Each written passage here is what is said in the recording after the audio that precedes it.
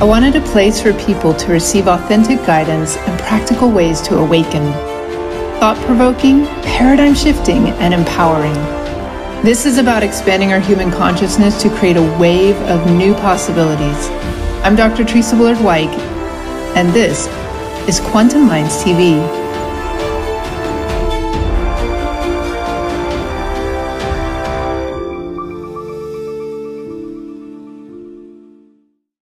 Welcome to Quantum Minds TV, where we take a deep dive into various perspectives on what it's going to take to create a shift in human consciousness. Now, today, I'm very honored to have Greg Braden joining me. Greg is a 5-time New York Times bestselling author, scientist, and a pioneer in the emerging paradigm-bridging science, social policy, and human potential.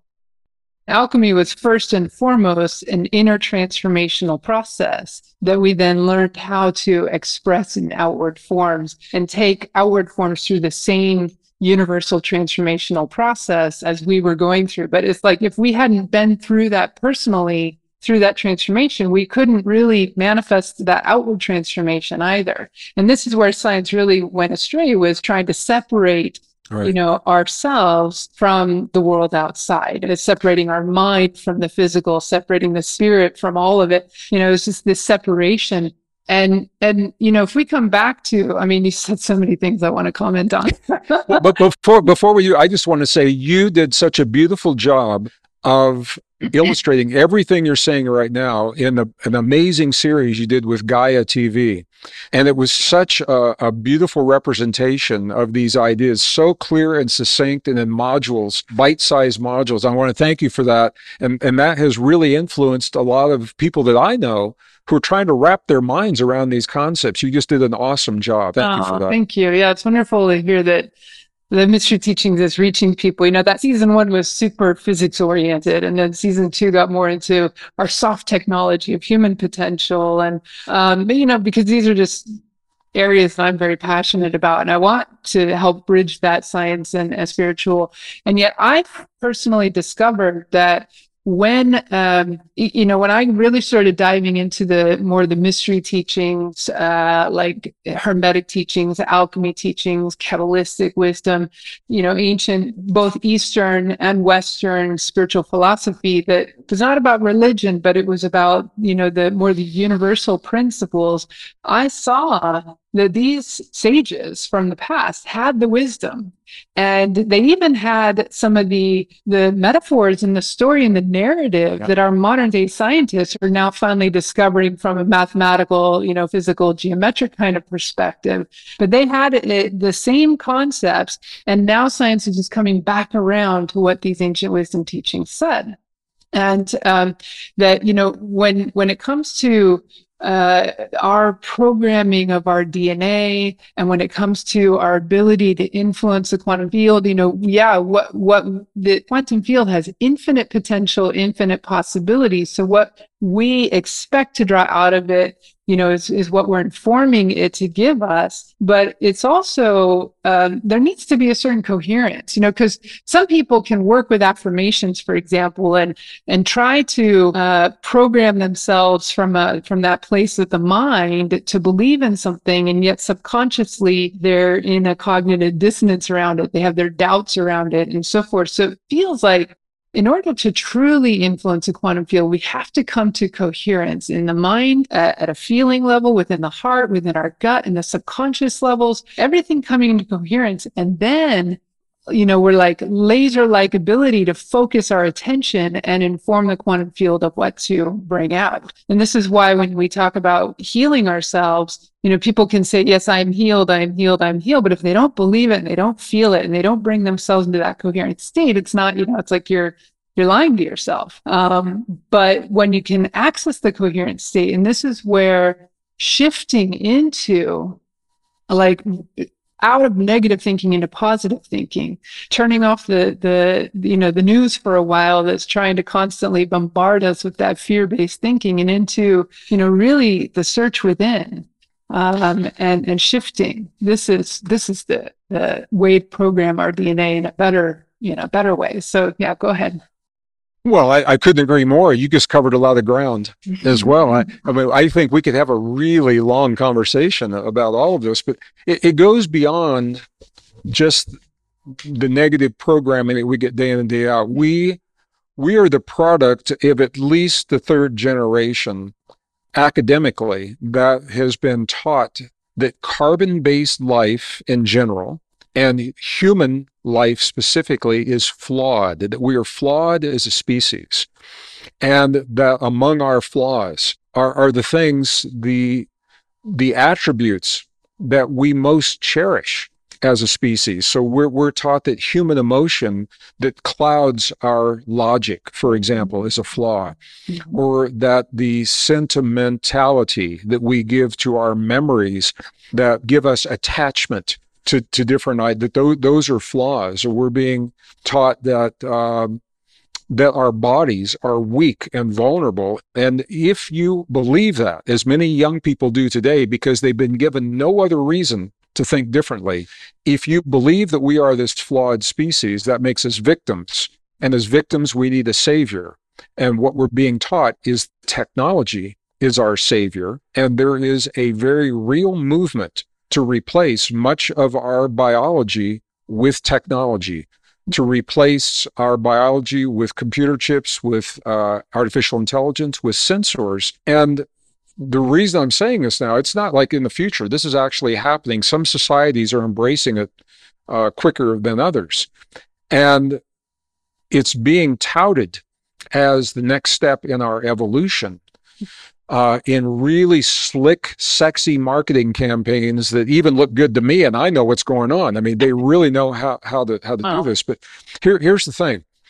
Once we begin, and the science is very clear on this, there's an adage in biology called use it or lose it. And this is true throughout the biological system. Once we begin to replace our natural biology with synthetic skin, synthetic organs, synthetic blood, chips in the brain, sensors in the skin, our natural biology begins to believe that it's no longer needed, and it begins to atrophy in one generation. And the next generation, that atrophy is passed on, and the body says, well, maybe we don't need this anymore. And this is how we lose our humanness.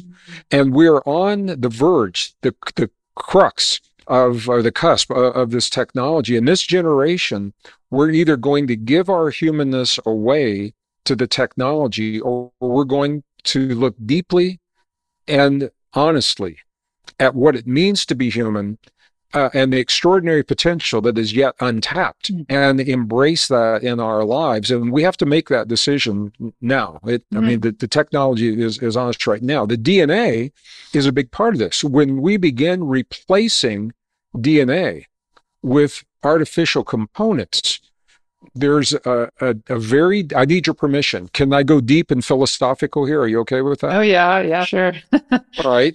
So I'm going to use a word divinity, and I'm going to use it through its true definition, which simply means the ability, the definition of divinity is the ability to transcend the perceived limitations of the human species. So it had nothing to do with religion or even spirituality, really. It's the ability to access the part of us that is greater than we have been led to believe. Those attributes have been given to gods in the past. That's why it's linked to religion. Yeah. So our divinity, we are more than our conscious mind. We're more than our subconscious mind. There's something called the superconscious that is timeless, all-knowing, all-seeing. This is where our intuition comes from, and our creativity. When we write music and we write books and we invent new things, this is where it comes from. We have access to our superconscious through the DNA, which functions as an antenna that tunes us to that field. When we replace our biology with artificial technology, we lose access to our divinity. And that is a very deep, it's profound, it's a big idea, and it is happening to one degree right now. And if we follow the policies are being written and the laws are being created to implement these to an even greater degree because people are asking for it because they don't know who they are. So this is the whole thing. I think we owe it to ourselves. I'm not saying a technology is bad. I'm a scientist. I love technology. But we owe it to ourselves to know what it means to be human, to know the full extent of our humanness, and this includes the DNA that we're talking about, before we give ourselves away irreparably to the technology. And my sense is that once we do that, the technology becomes a tool that can serve us rather than something that enslaves us in a way that sounds like dystopian science. Yeah. You know, that's where that comes from. Yeah, it So sounds this is why like the DNA is so important. absolutely, and it sounds like we're really at this critical junction point where we can either continue to use technologies just driven from a purely material and kind of physical and whatnot old paradigm way of using them, and we'll actually reverse.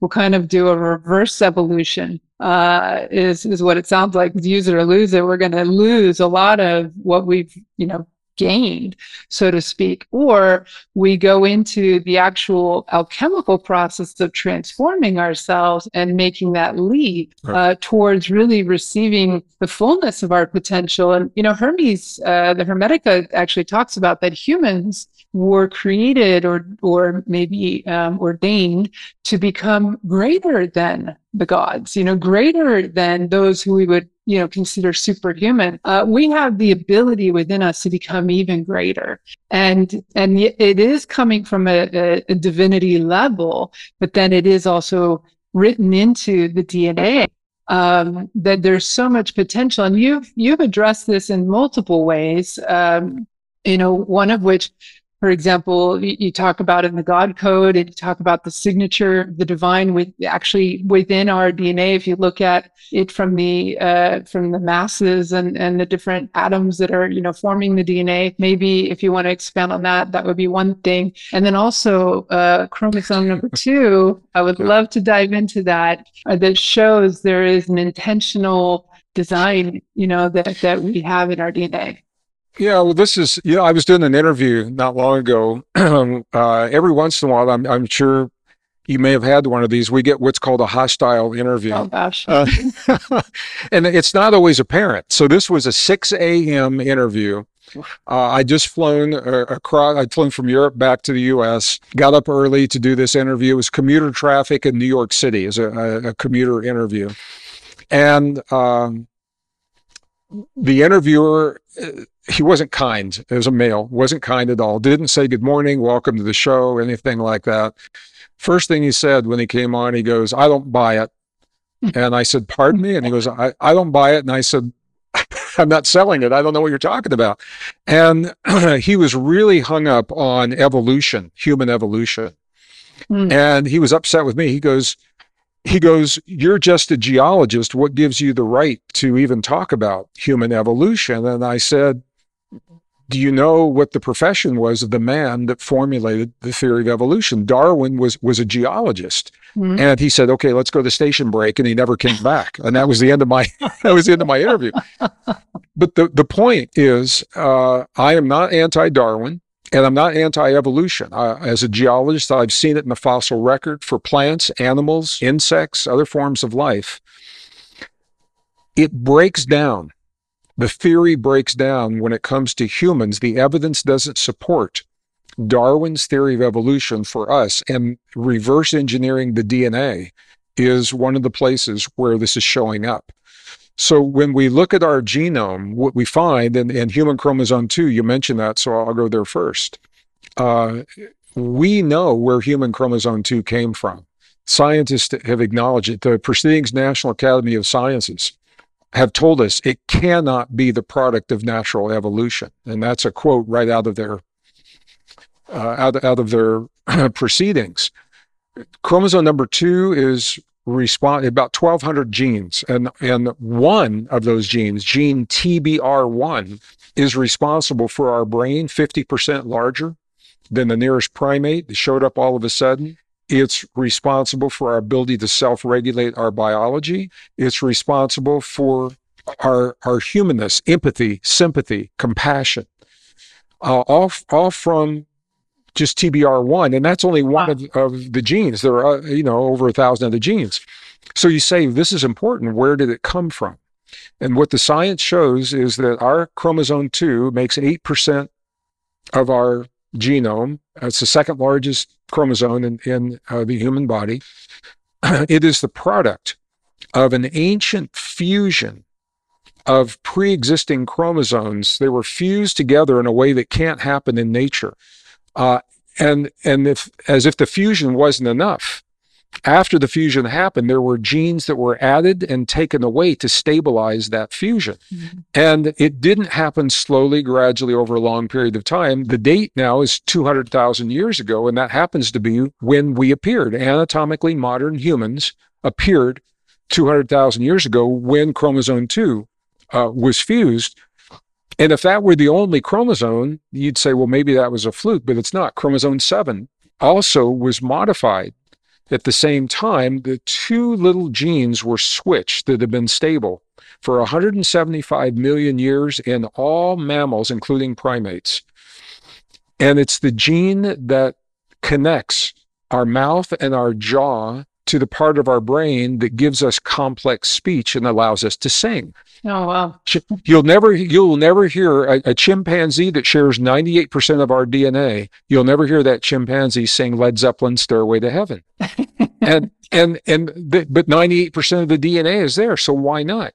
It's because they did not undergo that. Only Homo sapiens underwent this shift. And it happened exactly when chromosome 2 was being fused. Scientists know this is not the product of natural evolution. And it wasn't until 2012, Teresa, that we had an insight with the development of something called CRISPR gene editing. And the scientists said, my God, we look like the product. Our chromosome 2 looks like the product of a CRISPR editing. The question is, who had CRISPR editing 200,000 years ago? And that's a whole different story. Right. But the point is that we were given something precious and extraordinary in the terms of a potential 200,000 years ago. And my feeling is that we owe it to ourselves to understand and embrace what that potential is before we lose it to technology forever. And then once we know what it is, if we want to give it away, that's our choice. But we stand the potential to lose something that we haven't even understood yet. And once it's gone forever. Wow. So basically there's evidence that 200,000 years ago, we were genetically engineered. I want to clarify this. As a scientist, all I can say as a scientist, I can't say who or why. I can say it appears there was some kind of an intelligent intervention. And I think an honest scientist has to say there was some kind of an intervention, but we don't. Now, intuitively, we have feelings, and culturally, every indigenous tradition tells us what happened. Not one indigenous tradition that I know says we evolved slowly, gradually, over a long period of time. Every one of them say we're part of a greater community, a greater cosmic community, still learning to live up to our potential. Yeah, it's not science. That's just cultural. So scientifically, I have to say the evidence supports some kind of intervention. So I wanted to say that as we go over this. Well, so many indigenous tribes, whether it's the Aborigines or the Dogon or the Native Americans, they're often looking to, pointing to the stars as where their ancestors are or came from. And then there's also conspiracy theories out there that are saying, oh, we were genetically engineered, by whatever, Anunnaki or something, and yet they have the victim mentality still that we were engineered to be a slave race. But what you're saying sounds like we were engineered with given greater potential, greater gifts to be more than anything else on this planet, not just so that we could be slaves, but so that we can awaken to a divine potential. I believe that's true. I had the honor of touring with Zecharia Sitchin back in the 90s before he left this world. He did he's the one that translated the Sumerian text, the Earth Chronicles. He's a brilliant scholar. We did not agree on the interpretation of the text. He put forth the theory that we were engineered for the purpose of being a slave race on Earth. Mhm. I think it's very possible that we have been enslaved in the past. I don't think that's the reason that we exist, and this is where we differed. And the fact that there is intelligent information encoded into the genome, I think, supports the what I believe is the fact that we are more than a slave race. I Mhm. can see where we could have been enslaved, and we have in different ways in the past. But I don't think it's the reason. And the evidence, to me, the evidence doesn't support that that's the reason that we're here. You could also draw from various ancient teachings from various traditions around how we were originally in some divine state. For example, we were greater than, we were closer to the gods, whatever way they want to talk about it. And then somehow we were from that original state, we fell out of that into a state where we were, having to figure out how to survive and less, less capable and less connected. And then yet there's also these prophecies that show that what we're moving towards in the future is reclaiming that fullness of that potential that is within us, reawakening those codes within our DNA and our divine, blueprints, whatever they may be, to help, reignite that. Versus what you've been, sharing here, just going the technological place of trying to become like cyborgs. The ability is all within us. We just have to awaken that. Yes. Well, excuse me, these are huge ideas. And I'm going to throw one more. I'm just going to toss one more in here Great. because the science is now supporting. When I was a kid back in school, back in 1950s, 60s, and early 70s, I grew up in rural Missouri and in the Midwest of the United States. There was this perspective of us coming from a primitive state, slowly, gradually, becoming who we are today. There's a relatively new theory that is gaining a lot of momentum right now, suggesting very strongly, and the evidence supports this, that we, in fact, are living in a simulation, a simulated reality or virtual reality. There was an experiment, the first scientific experiment was done in 2001, exploring a complex algorithm was built, plugging in all the variables of everyday life. And the odds are over 97% plus that we are not in what is called a base reality. And this has tremendous implications for consciousness and all those things. But tying back in, and heaven, where is heaven? It's, outside of our simulation. So when you talk about us descending from a more pristine state or a Garden of Eden state, if we are in a simulation, and I believe the evidence suggests that we are in at least one level, there are multiple levels of a simulation, at least one. Typically, the purpose of a simulation is to solve a problem, to explore ways to solve a problem. And I think it's very possible that we are in this reality trying to solve a problem that is in our base reality somewhere. And that we began in this simulation, and whether that problem is, you look at the fundamental themes of what we face in the world today, then there are general themes, good and evil, for example, is a fundamental theme. Environmental crisis, climate is a fundamental theme. Maybe we live on a planet that's about with a star that's going to go supernova, and we're looking for new ways to live, or where the climate has collapsed and we're looking for new ways to experience that. It's funny, almost universally, when you talk to people, they feel that that they're from somewhere else and that we're here temporarily. The religious traditions tell us this. The Hindu traditions tell us we're in the Maya, the illusion. And when we wake up, we will take what we learn here and apply it in the new world. And almost every other tradition tells us the same thing. So the idea of us being imbued with these extraordinary potentials, maybe this is what the simulation is all about. Because the fundamental theme in all of whether it's light and dark, good and evil, war and peace, environment, whatever it is, it all comes down to love.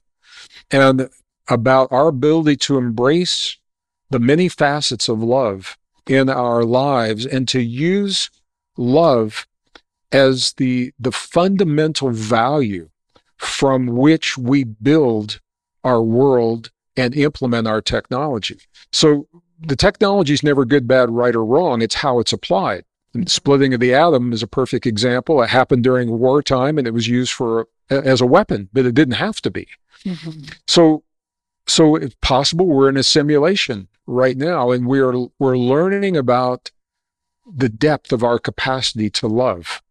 And what I've learned from the indigenous people, Teresa, is the deeper the suffering of an individual, and everybody is suffering to some degree. We all have had loss of loved ones, or if not loved ones, a way of life. We have all lost something. Mm-hmm. And in that loss, what it does is it forces us to go deep within ourselves to find a deeper capacity of love to transcend the hurt that we face. And maybe we're learning in this simulated reality about the capacity of our love, because the world we go to next, we're going to need that love. And we're going to need it in ways that we're only discovering right now. Human DNA and human biology allows an expression of that love greater than we can ever get from a computer chip in the brain or AI. And I'll just say then I'll stop. The reason is because all of that technology, it's fast, it's efficient, hands down, no doubt. I'm not arguing with that at all. But the computer chip and the AI, they are limited by the physics of the material they're made of. They're not scalable. They reach a top end of how fast they can process or how much memory they can store. Here's the beauty. The human technology of neurons and cells, we don't know the top end because we're scalable. We don't know how much our memory can hold. We don't know. Our brain state has gone from, we used to think the high end was 40 hertz, 40 cycles per second. And then we discovered through the Tibetans that it could go to 80 cycles per second, and then 100 cycles per second, and they had to make a new brain state called hypergamma. And now, or the gamma brain state, now they've doubled that to 200 cycles per second, hypergamma. We don't know the top end. We don't know the limit of our scalability. And that means we've yet to understand the limits of our love. So that would definitely show also that the greatest technology is within us, whether it's within our brain, whether it's within our DNA, whether, our nervous system. How this whole body works is a pretty phenomenal thing. And that's just talking about the body. Then there's, soul and spirit, mind, there's higher levels of consciousness, however you want to define that. And I'm not sure personally, like if I believe we're in a simulation, but if I were to relate that to something, like, so if I, as a scientist, we're going to run a simulation, I wouldn't just run one at a time. I would run multiple, multiple at a time. And we're running out all possibilities, all scenarios, trying to figure out what's going to work. And so, some people, when they hear, oh, this is a simulation or this is just an illusion, they think, well, then it doesn't matter. But it does matter. It does matter. Decisions we make, the results we create here, whether we succeed or don't succeed, all of it matters because it's all informing whatever higher level of us is overseeing what's going on here. And, so from a metaphysical perspective, I might look at that from the place of we are multidimensional beings having a much higher true self reality that is overseeing a lot of different possibilities and scenarios that are happening at these deeper density levels. Well, I think that's what the parallel universe is all. I agree with you 100%. You wouldn't run just one simulation. You would run many. And I think that's, I think what really was the mind blower for me was understanding that there's really not much of us here. The 16 digits out, 9999 of us is empty space. Yeah. And that, what John Wheeler was saying, and the physics shows that our reality behaves very, very much the way that a digital reality in a computer game behaves. And when I look at the cultural traditions, all of them say that we're not from here, that we've come here to learn something. It's temporary. It's the illusion. It's the dream. It's the Maya, and that we're going to go somewhere else. So the question to me, if this is all we've ever known, Teresa, how would we know if we're in a base reality or if we're in a simulation? And I don't know the answer. How would you ever know if this is all that you know? Until you break out of it, and Exactly. you see another reality. I guess the question is when you define what you know, are you basing it only on your external perception of, the physical reality and this physical life, or are you recognizing that the who am I is a much greater being that extends far beyond just this physical dimension and just this one physical life? Yeah. Then have we had many other experiences and gained other knowledge? And this is why the ancient, wisdom teachings always said, know thyself, right? That the most important pursuit is for us to know ourselves, both knowing our potential, knowing that we're beyond this physical body and, the greatness of what's within us. But so long as we're caught up in just the drama of the physical world today, we get distracted from really ourselves. I agree 100%. I don't know that I 100% buy that we're in the simulation, but when I look at the parallels, in a simulation, there are always rules, and our lives mirror those. So in a simulation, for example, there's always a beginning and an end. And we know that our world has a beginning, and it will have our lives have a beginning and an end. And a simulation, everything is cyclic. It runs on cycles, and cycles are what's driving our physical reality. It's driving, life, everything in our reality. In a simulation, you always have the opportunity to communicate outside of the simulation if you get into trouble. If you're in a flight simulator and something happens, you pick up the phone and you say, what's this flashing red light? And we have always been told that there's a part of us that we have help outside of this dream. And whether you call it a higher self, or you call it angelic guidance, or you call it masters of higher dimensions, we've always had that. And in a simulation, there are rules that you learn, and if you follow those rules, the simulation gets much easier. And life, I think, is very similar to that. So there are definitely parallels in the ancient descriptions of our reality and what science says. A simulation is, I like the idea. I'll tell you what I'm really drawn to in the simulation is it means that when we die and we go to heaven, where is heaven? Heaven is the world where we exist outside of the simulation. That's our base reality. It's our true home. And if that's true, it means all the horrible things we've done to one another on this planet, in this reality, when we go back on the other side, we still exist. And we still hopefully are friends with one another. And maybe we look and say, hey, remember that battle where I took that sword, on the plains of Rome? And yeah, I'm really sorry I hurt you like that. But, and maybe death is just us timing out. It's our soft technology timing out. It's given us a new vocabulary within 21st century science to attempt to understand a mystery that's been with us since the beginning. Join us again as we continue to dive deeper into this really fascinating conversation with Gregg Braden on the next episode. This conscious conversation was created, produced, and recorded by Dr. Teresa Bullard-Wyke in collaboration with Gregg Braden and edited by Verse Content and HH Films and Photo. The theme music was created by Tim Mountain of Even Load Productions. Quantum Minds TV is a product of the Quantum Learning Academy.